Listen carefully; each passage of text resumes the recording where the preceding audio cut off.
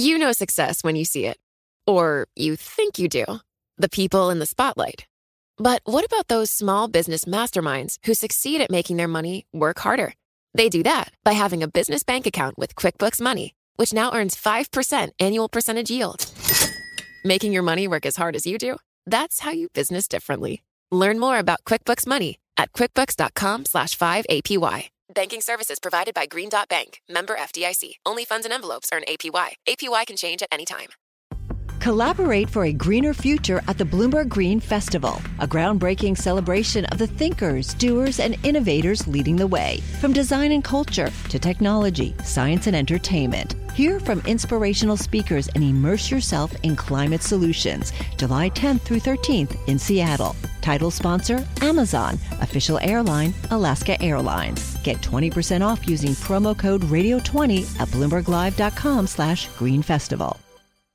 Brought to you by Oppenheimer Funds, the right way to invest. Explore long-term opportunities at oppenheimerfunds.com.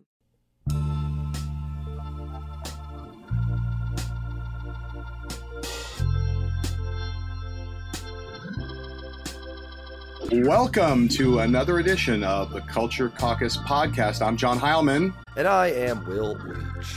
And we are here today, yet again, me in a state of sadness and despond at the fact that I'm here in New York City in our incredible, fabulous podcasting studios, podcasting mission control, without Will. Will is on the road, not near me, not able to see me face to face. Will, where are you right now?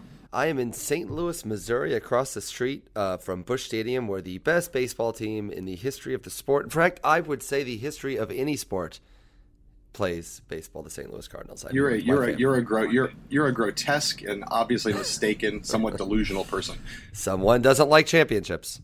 Well, I love championships, but what I don't love is just the corpulence of the fan base in St. Louis. You show up, you go to those games, and those people are just so vast. Anyway, we're not here to talk about that today. We've done sports on this podcast the last couple episodes, and we're now going to divert from that and talk today about about a very specific thing and then a more general thing. The specific thing is the HBO film Confirmation about the Anita Hill, Clarence Thomas imbroglio from 1991. And the more general thing is the question of docudramas, political docudramas, and the challenges involved in making them, and the role that they now play in our political discourse. Will, let's just remind people real quickly right now, Culture Caucus, this podcast can be found where? The best way to find us is to subscribe to us on iTunes. And while you're there, please give us a nice review. That helps people find the podcast. You can also find us on SoundCloud and, of course, on BloombergPolitics.com. I find it kind of awesome. I like talking about where you can find this podcast in the middle of the podcast because, of course, anybody who's listening to this has already found the podcast. So I'm not really sure why we do this, but we're supposed to. Will, you've seen this movie on HBO, the movie Confirmation. This is a movie it's an HBO production. It's got big stars in it. Kerry Washington, of course, from Scandal, plays Anita Hill. Wendell Pierce, most famous from The Wire as Bunk Moreland, plays Clarence Thomas. You got Greg Kinnear doing an incredible job, in my view, playing Joe Biden. He has Biden's vocal intonations down perfectly. Eric Stonestreet plays Ken Duberstein, former White House Chief of Staff to Ronald Reagan and sort of Sherpa for Clarence Thomas when he was going through his confirmation hearings, and a whole bunch of other stars. So it's a typical HBO production in the sense that they went all out. And I'll say, and I know we'll talk about this shortly, I have some experience not just dealing with docudramas, but with dealing with HBO docudramas, having been involved in the making of the movie Game Change. They are incredible professionals, incredible movie makers, and when they decide to do a big historical biopic like this, or not a biopic, but a docudrama, they go all out. They get a great cast, they get a great director, they get a great screenplay, they promote the thing like crazy, and that's all been the case with Confirmation, which just debuted on last Saturday and is obviously now playing on HBO all the time. You can go get it, obviously, on HBO Go and on demand with HBO, and then it's got showings all throughout this month. So, Will, let's start with just the question of, you watched it, I watched it, what'd you think of it?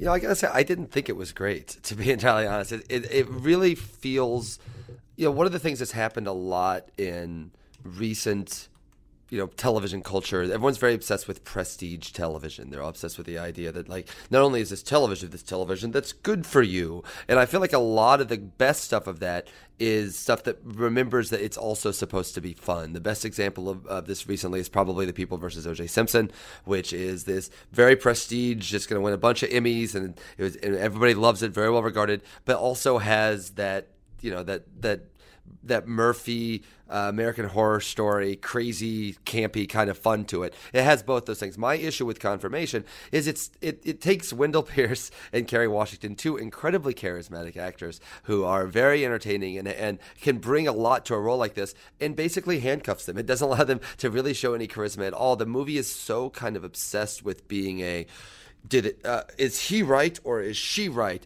Well, and then the response to all that, as opposed to really digging into what makes either one of these people tick, it feels a little bit like a chamber piece. And to compare it, I'm sure we're obviously going to talk about Game Change in a little bit, but one of the things I like about Game Change a lot more than this is Game Change is fun. Like Game Change, in addition to being like a document of the thing that happened, it's also really lively, and it's moving quickly and it's fast. This feels like a prestige picture in a way that almost the old 50s assembly line RKO would make, where this is our important picture, and it feels like this prestige picture in a way that I think sucks a lot of the life and the fun out of it.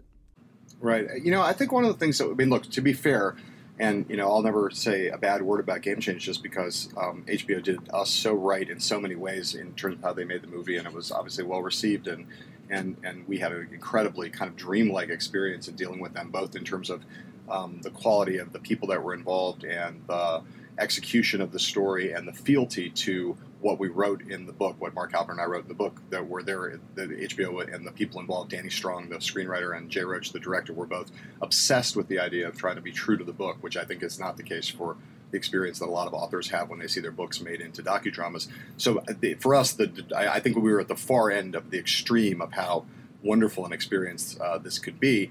But to be fair to this movie, I'd say, I agree with you. There's not a sense of fun. There's not a sense of joie de vivre in the movie. But this is a very different kind of topic. There's, a presidential campaign, the experience of putting Sarah Palin on the ticket, what was trying to be captured there had elements of humor, had elements of the absurd, had elements of the kind of the shambolic kind of chaos of any presidential campaign. You can find a lot more humor in that than you can in the contentious, high-stakes drama of a Supreme Court nomination about to be potentially derailed by charges of sexual harassment. These are like more serious topics, obviously, and ones where the opportunities for humor are not nearly as abundant as they were in the context of Game Change. That said, dark humor is always possible, and this movie does not have a lot of it. I agree with that. And the other thing that's true, I think, that you're getting at, Will, I think for me, is that I don't feel as though that I got to understand either of these characters better by watching the movie than I did before. And I think there's always a balance. How much backstory do you want to do in a movie like this, and how much you just want to tell the story of the drama? Right? It's a tight narrative. This movie really takes place over the course, essentially, of 3 days of congressional testimony.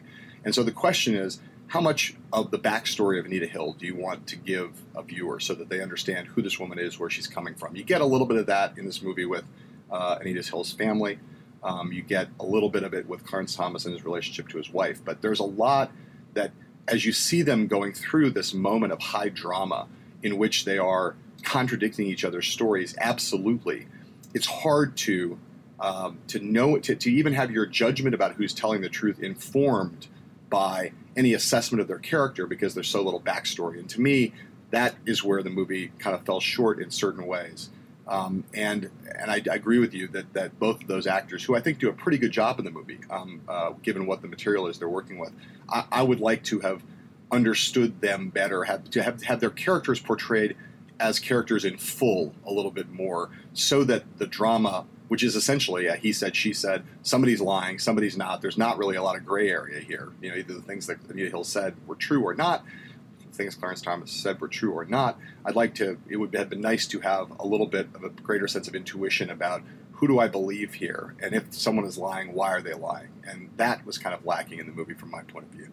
Yeah, and one thing the movie could do to if the movie doesn't want to take a stance on who's lying and who's telling the truth, which sort of strangely it doesn't, even though, as I think we'll talk about with our guests, there's a lot of evidence that I think leans clearly to one side on who was telling the truth on this and who wasn't. But the movie still clearly doesn't want to do that. The movie doesn't want to take a stance on either side. Well, then you need to treat that as a given and then get into almost exclusively the backroom politics that came to make this come together. What Joe Biden was going through, and Ted Kennedy and Alan Simpson and all these people that are on this committee. That needs to be what the movie's about then, and in a way that like Veep never shows the president, for example, or that kind of idea where if you're not going to get into who they are and you're not going to get into who's telling the truth, then this needs to be only about the backroom stuff. So the fact that it's a little bit about that and then a little bit about backroom stuff and then a little bit about them, I think ends up giving us not enough of either. So one of the things you just mentioned, our guest, who we failed to promo earlier in the podcast, but I will now, is Jane Mayer from The New Yorker, who is the author of a great new book called Dark Money, about the Koch brothers. We'll talk with Jane not about that, but we'll talk about her experience of watching this movie from the unique vantage point of someone who previously wrote a book about the Anita Hill, Clarence Thomas confirmation hearings, a book called Strange Justice that she wrote with Jill Abramson, who used to be the managing editor of the New York Times. That book was a controversial book when it came out in the late 1990s. She had that book made into a movie called Strange Justice that appeared on Showtime, a docudrama. And now this movie is being remade as a docudrama on HBO. So Jane will have a lot to say, I think, probably about first of all, the experience of being an author who's had a book made into a docudrama, now seeing it made into another docudrama, and what the various issues are and why this all still has so much resonance in America today, like why people still, 25 years later, still care about Clarence Thomas beyond the fact that he's on the Supreme Court, and why they still care about Anita Hill. There was just a documentary, I believe, done about Anita Hill a couple of years ago that was out on the festival circuit. So people still care about her, even though she's now largely become an anonymous citizen again, not a big public figure. So we'll talk about all that with her. But one of the questions I have for you, Will, just as someone who does film criticism, right, is how much do you care about the historical accuracy of these movies? Every time there's a docudrama, and this was true with Game Change and it's true with this movie, there's always some controversy leading up to the release of the movie. And always often controversy after the movie comes out with, did the movie take too many liberties with the truth? Is the movie accurate? Does the movie do violence, active violence to the truth? As both just a smart viewer and as a film critic, like is that a factor that matters to you to a great degree? And just explain why or why not. I don't think it really matters. I think there needs to be an emotional truth of the movie, and I know that sounds like a little bit of a cop out, particularly for someone who's a journalist. But I do think they're not documentaries. So the example I always use of this is probably The Social Network. And The Social Network is basically, Mark Zuckerberg, almost none of that was true.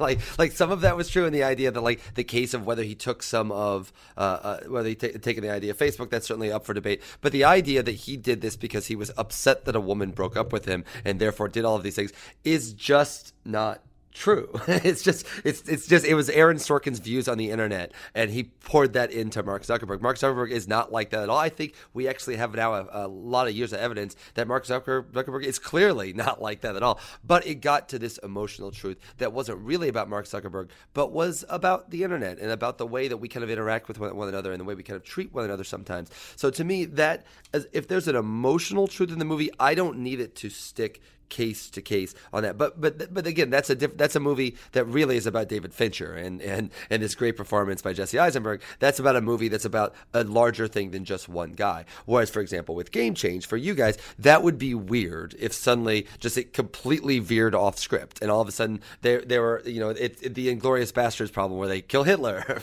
Like it's a different ending sort of idea. I think you have to. It really depends on the type of movie and what the aim of it is. For a movie like this, I think you kind of have to stick close to the truth a little bit if you're not going to make this larger kind of issue about what it meant and where everything stood and where everything was going.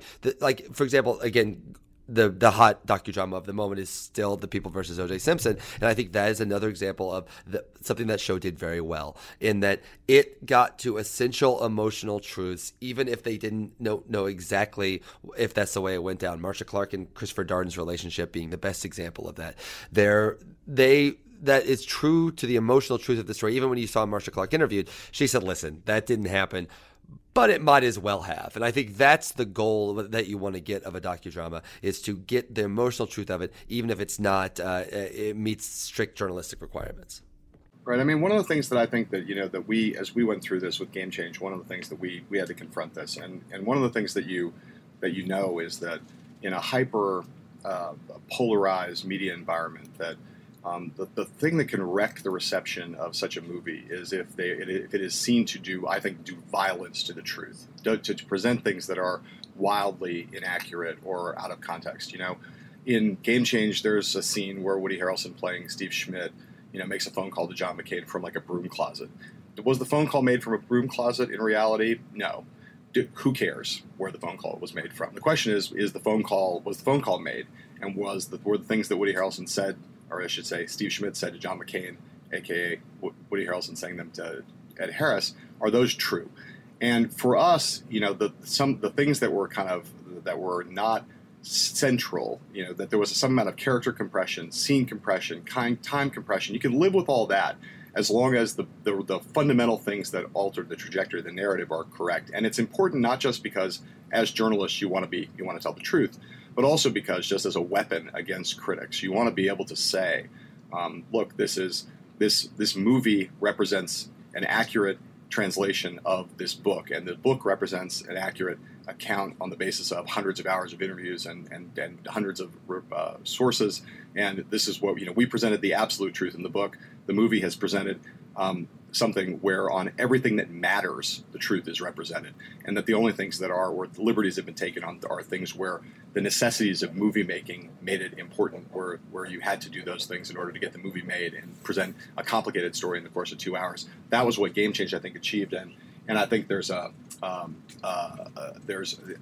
obviously I can't talk to speak to the Anita Hill, Clarence Thomas hearings in quite the same way, or with anything like that kind of authority. We can talk to Jane a little bit about that in a second. But I do think that on the basis of what I've read, at least, this movie also does not do violence to the truth. And to me, that's the most important kind of standard, beyond the question of how entertaining it is and whether it reveals deeper emotional truths. So we're now going to take a little break, and then we're going to come back, and we're going to talk to Jane Mayer about Confirmation, the new HBO docudrama about the Clarence Thomas Anita Hill confirmation hearings from 1991 that introduced, in many ways, the subject of sexual harassment to the American public, introduced complicated issues of politics and race, that made it an explosive thing in 1991 and something that still has enduring resonance with an awful lot of Americans. We'll be right back with Jane Mayer.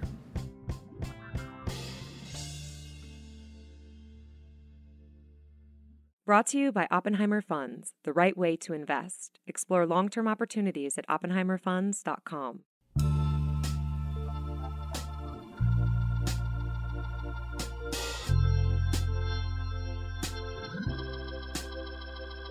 And we're back with part 2 of this installment of the Culture Caucus, talking about docudramas, talking about the movie Confirmation, talking about the Anita Hill, Clarence Thomas controversy, still alive all these years later, and here to welcome a fabulous person, a great guest, an old friend from The New Yorker, the great Jane Mayer, author of Dark Money. What's the subtitle of your book, Jane? The Hidden History of the Billionaires Behind the Rise of the Radical Right. That's a great book, and if you want to understand the financial edifice that now comprises the rightward side of the political spectrum, you need to read Jane's book, Dark Money, because you can really learn a lot about the Koch brothers. They're probably more than you could have learned from anybody ever, anyplace else. It's an incredible book.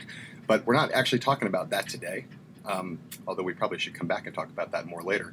We're talking about this movie and about the whole issues, all the issues that revolve around the question of docudramas. But the interesting thing about this, and the reason that Jane is here, is because in addition to having written Dark Money and other brilliant books, she wrote a book a long time ago now with Jill Abramson, a book called Strange Justice, which was about the Hill-Thomas brouhaha. And even more interestingly, that book was made into a movie back in 1999 by the same name. And I want to Jane, I want to start by asking you this question before we talk about movies. I just want to talk about the story itself to begin with. So the the Hill-Thomas hearings were 25 years ago. You wrote a book about it. They made a movie about it. Came out in 1999. It's now 17 years after that. And there's another movie about it. So what is it about this story that has such enduring power? Like, why do we still care about Anita Hill and Clarence Thomas? Why is that still a story that people like now HBO would cast and make a movie about 25 years after it happened? There have been a lot of scandals since then, some of them much steamier and more consequential, or maybe not more consequential, but certainly much steamier than that. So why does this still matter to Americans? Because it clearly does.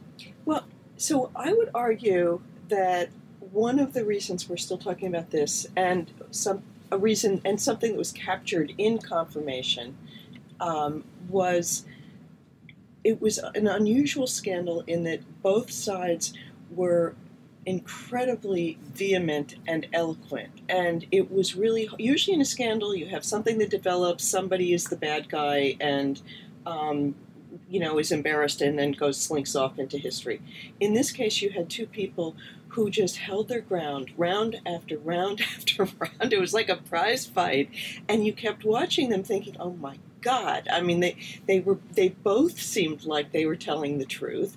They both had so much at stake that they were, I mean, you just don't usually see a fight that's quite this tough, and with people who were both very dignified and well-spoken and compelling. I mean, it was just an incredible showdown. And that was captured, I think, all over again in Confirmation, and I give it props for that. I find plenty of other things to complain about it, but I think it really did capture that. And you could see it on the faces of the media as they covered it. And they used real clips of the newscasters during the period when the hearings were taking place. And they were shocked, and everybody was baffled about, so which one of these people is telling the truth? Right. So there's that. And I imagine when you were covering it at the time, you were among those people who were shocked and mortified, and you couldn't turn it off. I mean, I was talking to a few other friends about it recently. None of us could, because it has the quality of a really great criminal trial. And I used to cover courts where when each of the lawyers gets up, you believe them. And so there just aren't that many political dramas, really, where you're not sure who is right and who is wrong. Most people come to politics with a point of view about who they believe, and there's a bad guy and a good guy. In this case, they were, you believed each of them as they talked. It was sort of incredible. The two other things that strike me watching the movie and thinking about this are that, the first, that they obviously touch on two really profound, visceral, cultural strains, right? One of which is sexual harassment. And it's interesting to watch the movie because people didn't really have the language to even talk about what they were seeing. We've come so far in 25 years in terms of our understanding of sexual harassment as a phenomenon. The legal edifice around it, the way in which we have experienced it as part of the public discourse. At that time, it's not the first time that people had ever discussed sexual harassment in public, but at this level, it really brought into the national discourse a discussion of sexual harassment that I don't think had really had any precedent prior to that when this actually happened in 1991. I mean, truly, having been in the workplace during those years, what Anita Hill described as having happened to her was happening in offices all over America, and none of us even knew it was a crime, really. I mean, it was just sort of typical kind of the dynamic of dealing with male bosses. It happened all the time. And to learn that there might be a remedy to this, and that you could complain about it and stop somebody from doing this to you, was incredibly empowering to women all over the country watching this thing. Everybody just stopped in their tracks. And the men did too. I mean, I remember a lot of men complaining afterwards that offices weren't as fun as they used to be, and now they had to walk on eggshells, and they were so worried they couldn't even tell someone that she looked good that day. And everybody was suddenly put on notice by this thing. There's a moment in the movie where you hear Senator Simpson, Alan Simpson, say, just kind of as he's kind of standing up for Clarence Thomas, in the course of where he's having a moment of not interrogation, but an interrogatory with Thomas, where he kind of blithely kind of says something like the sexual harassment crap, as if the concept itself is inherently ridiculous. And it again, it's a time capsule moment because, of course, now no one in public life, no matter how conservative, no matter how liberal, no matter where you are, no one in public life could ever make a kind of offhanded comment like that about sexual harassment and survive. But this was the hinge. This was the moment when everybody woke up to this thing, and it was no longer crap. It was crime. Right. And then the second thing, it seems to me, that obviously is why it continues to have resonance. So the sexual harassment, workplace relations between genders, that obviously is an issue that's evolved a lot in 25 years, but it's still freighted. It's still tense. There are still discussions of it all the time. It's still something that everybody deals with. We deal with it in a really different way now. So that's one reason why it's still relevant to look at this and why I think it still touches a chord. Another thing is race, right?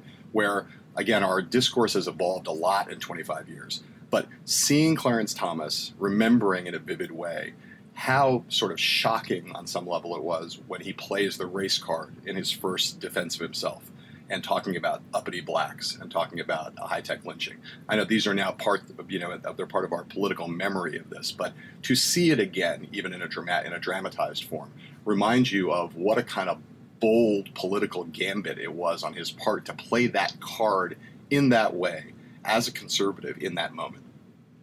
You know, it's always bothered me that people see it as a showdown about race because it seems to erase the reality, which is Anita Hill was black too. And you see in the film where Ted Kennedy finally makes that point. This is a black woman who's bringing these charges. But, Clarence Thomas, who has made a career out of saying he opposes all sort of race-based remedies, and he doesn't think that, blacks should be dealt with as victims, played the ultimate victim in this, where he suddenly says he's being lynched by a high-tech lynching, and it was an audacious move, and it worked. We'll jump on in. Yeah, one of the things I find fascinating about this, you talk about the idea of there not being villains and these two strong characters kind of coming back at one another. It's fascinating to watch the way that Clarence Thomas, in the last 20 years, Clarence Thomas kind of famously doesn't even talk on the Supreme Court. Like, he's gone almost silent. And to see, to me, the Clarence Thomas, and I believe it was in high school when this happened, so I remember it a little bit. But when I look at the Clarence Thomas the last 20 years, he's someone that's kind of vanished in plain sight in a lot of ways. And so to see this, really this one moment that appears to have defined the way that he deals with the public, the way that he deals with any sort of outside questioning, it feels like the movie doesn't get it. He's just kind of this almost distant character in a way that seems to have reflected the way he is kind of in the past of that. I'm curious, do you think Thomas, the way that he has been on the court for the last 20 years, was affected by this incident and was a different kind of public figure because of it? I think for sure. I mean, I have been told by people who deal with him that he is deeply embittered. This has completely changed his whole life forever. And so, and I would argue, though, that one of the things that the writer of Confirmation said is that no one won this particular showdown because Clarence Thomas is, living under this cloud forevermore. But what interests me is he's acting like he's still the victim. He did win, and there was a winner. He was confirmed. He was confirmed despite the overwhelming evidence that it's not conclusive, but it's pretty. There's a preponderance of evidence that he lied under oath in order to get confirmed, and So he was the winner of this match, yet he goes on to portray himself as a victim forever. How do you think this case would have gone? It's interesting the movie starts with Bork because it kind of sets the tone of, hey, these were starting to get very contentious anyway, and this is how far, this is the type of environment that you were coming into. I'm curious if something like this now with kind of the language that we have and the way that we talk about this, first of it feels like the notion Anita Hill would have been found by a blog or someone on Twitter somewhere long before this. The minute years going out, like the way that even Supreme Court nominees are almost groomed for 20 years and they stay out of the public eye. Could something like this kind of battle happen now, or is everyone so pre-vetted that it couldn't even get to that point? I think probably in the age of Twitter, there'd be an awful lot more out there. But this was kind of an inside job, really, what was happening behind the scenes in the Senate. And part of the reason that Jill Abramson and I wrote our book, it took us 3 years to do it. It was a ton of investigative reporting and interviewing everybody involved in this thing, was to figure out, well, so what really was going on? Because you only got to see what was the face of it on TV at the time, and there was all this inside kind of wheeling dealing going on behind the scenes. And what I really have to say, I think in the end of the day, I found the HBO version of this a cop-out, because we have learned over the years quite a bit more about what was going on behind the scenes and what you probably would have learned if there was Twitter in that era. But we do now know this thanks to a ton of reporting that's taken place. And they ducked in HBO ducked. There's a lot of information about not just Angela Wright, but other women who wanted to come on and testify. And there were a ton of people who knew Clarence Thomas over the years, who knew that he was obsessed with pornography. And we now know that the Washington Post was just about to print a story that was about all of the pornography videotapes that he was renting in Washington from one store that was filled with tapes about Long Dong Silver, somebody who he said he'd never even heard of, under oath. There is so much material now that is so damning that's come out over the years, yet HBO didn't want to go there. And I think this means people still don't really want to face the truth, because if you face the truth, unfortunately, there are consequences that people don't want to deal with politically. So let me come back to the question of this movie in 1 second. Let me just ask you a prior question to that. So you had a movie made on the basis of your book, right? The Showtime movie that got made, as I mentioned before, in 1999, called Strange Justice. What was that experience like for you? I mean, I have some experience in this area, too. Well, in a way, we were not, Jill and I were not involved very much in the actual making of the sort of docudrama, and I think in part because we wanted to have plausible deniability. We were afraid it might not turn out to be that good. We were very much devoted to sort of straight reporting and getting this story right. And truly, if it had been Anita Hill who had made up all this stuff and there was all of this incriminating evidence about, we would have written it that way. We were just looking for what was true. So when you turn that into a docudrama, they're not just thinking about what's true. They're thinking about how do you get the audience interested in it and turn it into a big drama. So they made up some scenes, and that made me really uncomfortable. It was just, it's just a different art form from what we were doing, and so I mean that made us kind of uncomfortable, I have to say. Right. So you had the experience. Again, I think of people who've written books like your book or like Game Change or other books that get turned into docudramas as falling into one of two broad categories. Those who feel like that basically the movie stuck to what you wrote. And, of course, there's some compression of characters or compression of scenes, but they're not essential. That's the nature of movie making. They can't, there's some things that are going to get changed, but that they're not material to the facts that you reported in your book. And so you end up saying, this movie's basically right, or the second category of people who feel as though the movie did some harm, did some injustice to the reporting in some way. Yeah, I don't feel that this did harm, and the gist of it was right. But I mean, it's just that if you come out of the background that Jill Abramson and I do, we were reporters for the Wall Street Journal. You don't even play around with one fact, not one made-up scene, not one made-up quote. It's anathema to the way we work. So even though they actually did a pretty good job as docudramas go, and some of the acting was wonderful in it. Oh, you had a great cast in that movie. Great cast, and it's just that anything that wasn't real to somebody like me and Jill is just unbelievably uncomfortable. I'm watching Jane actually physically squirm now at the memory of the movie, even though you had Delroy Lindo in that movie. He was awesome. You had Mandy Patinkin in that movie.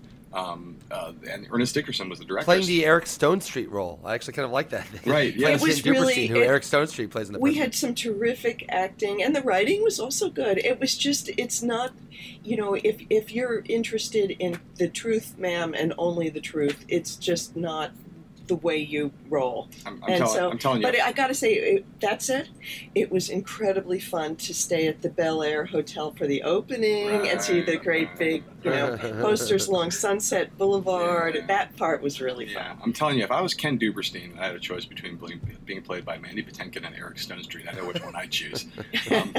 Just saying.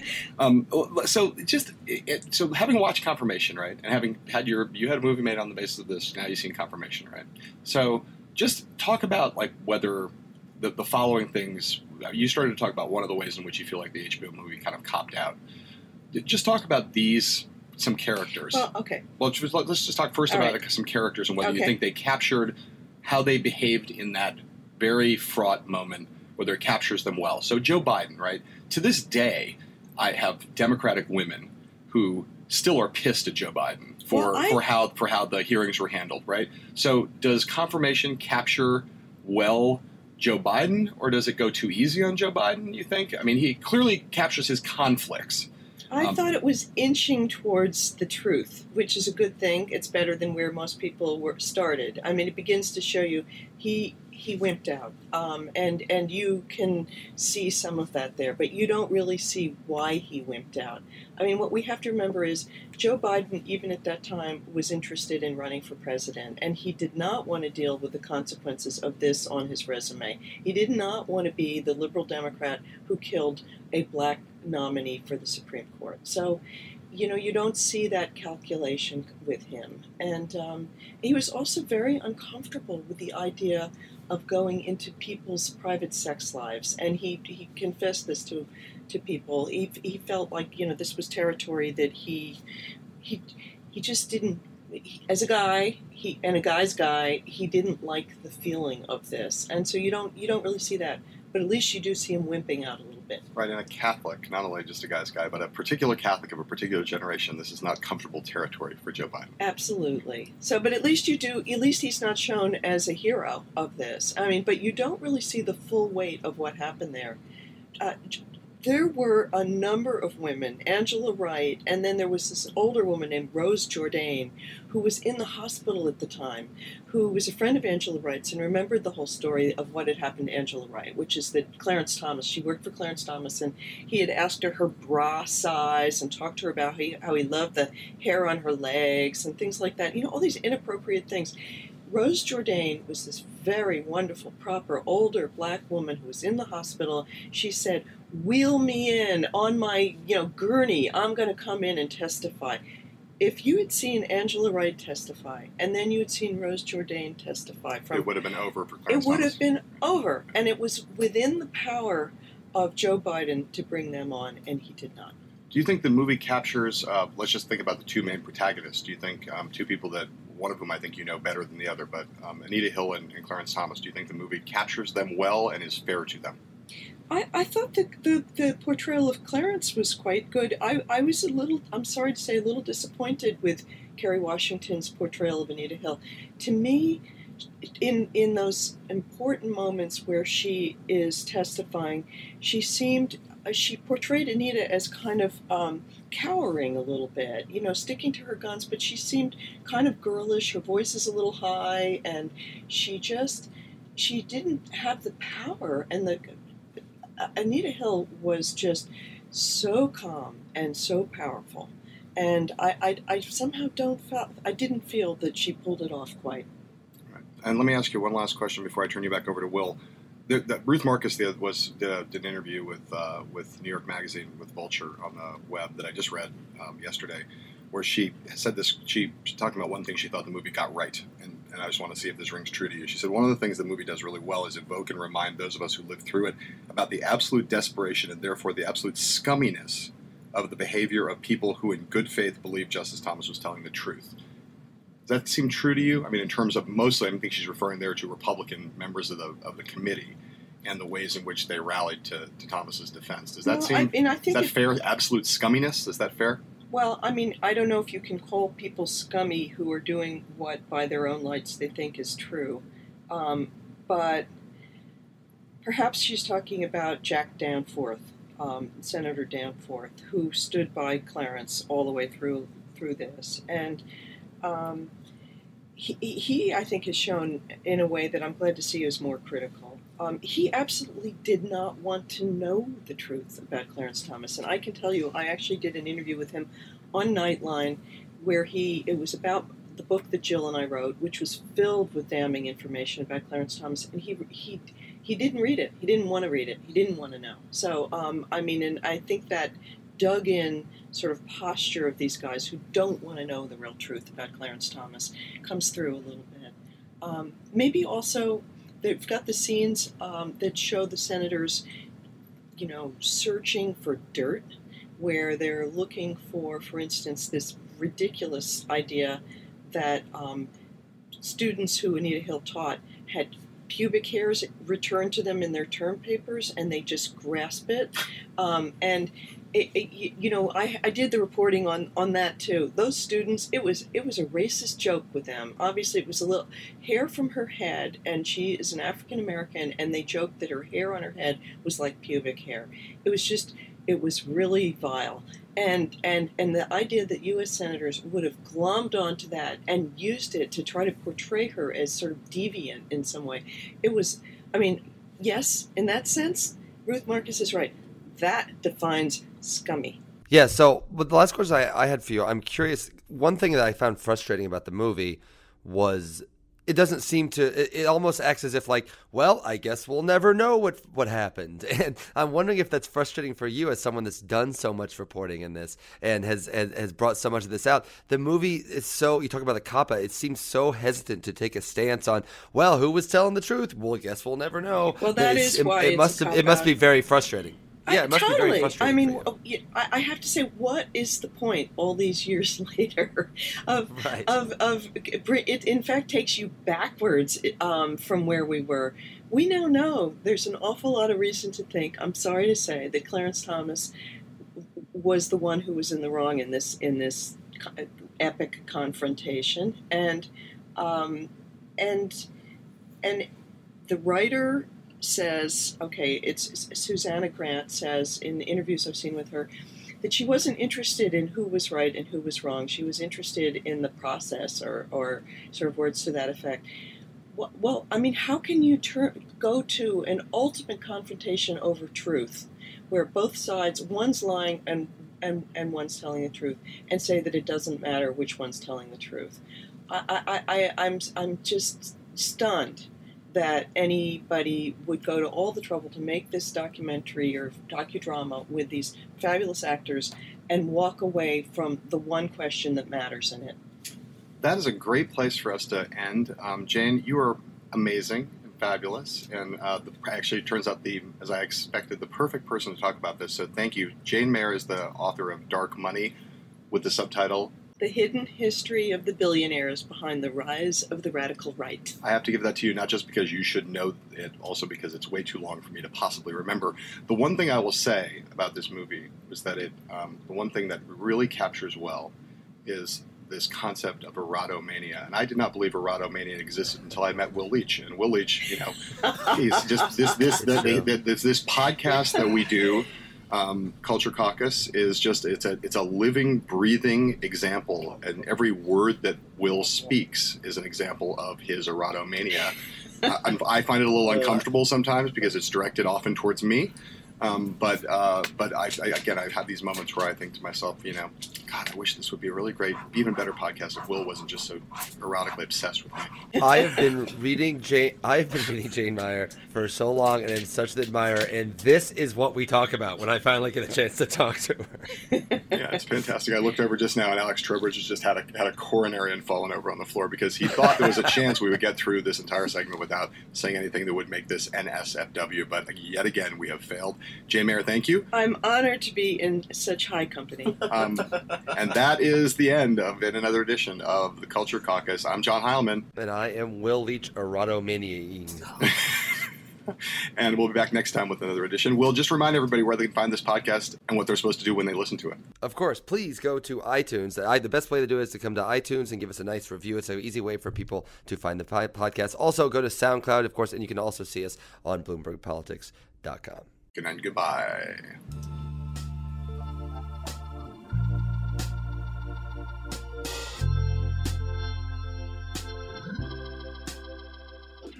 Brought to you by Oppenheimer Funds, the right way to invest. Explore long-term opportunities at oppenheimerfunds.com. Collaborate for a greener future at the Bloomberg Green Festival, a groundbreaking celebration of the thinkers, doers, and innovators leading the way. From design and culture to technology, science, and entertainment. Hear from inspirational speakers and immerse yourself in climate solutions. July 10th through 13th in Seattle. Title sponsor, Amazon. Official airline, Alaska Airlines. Get 20% off using promo code radio20 at bloomberglive.com/greenfestival.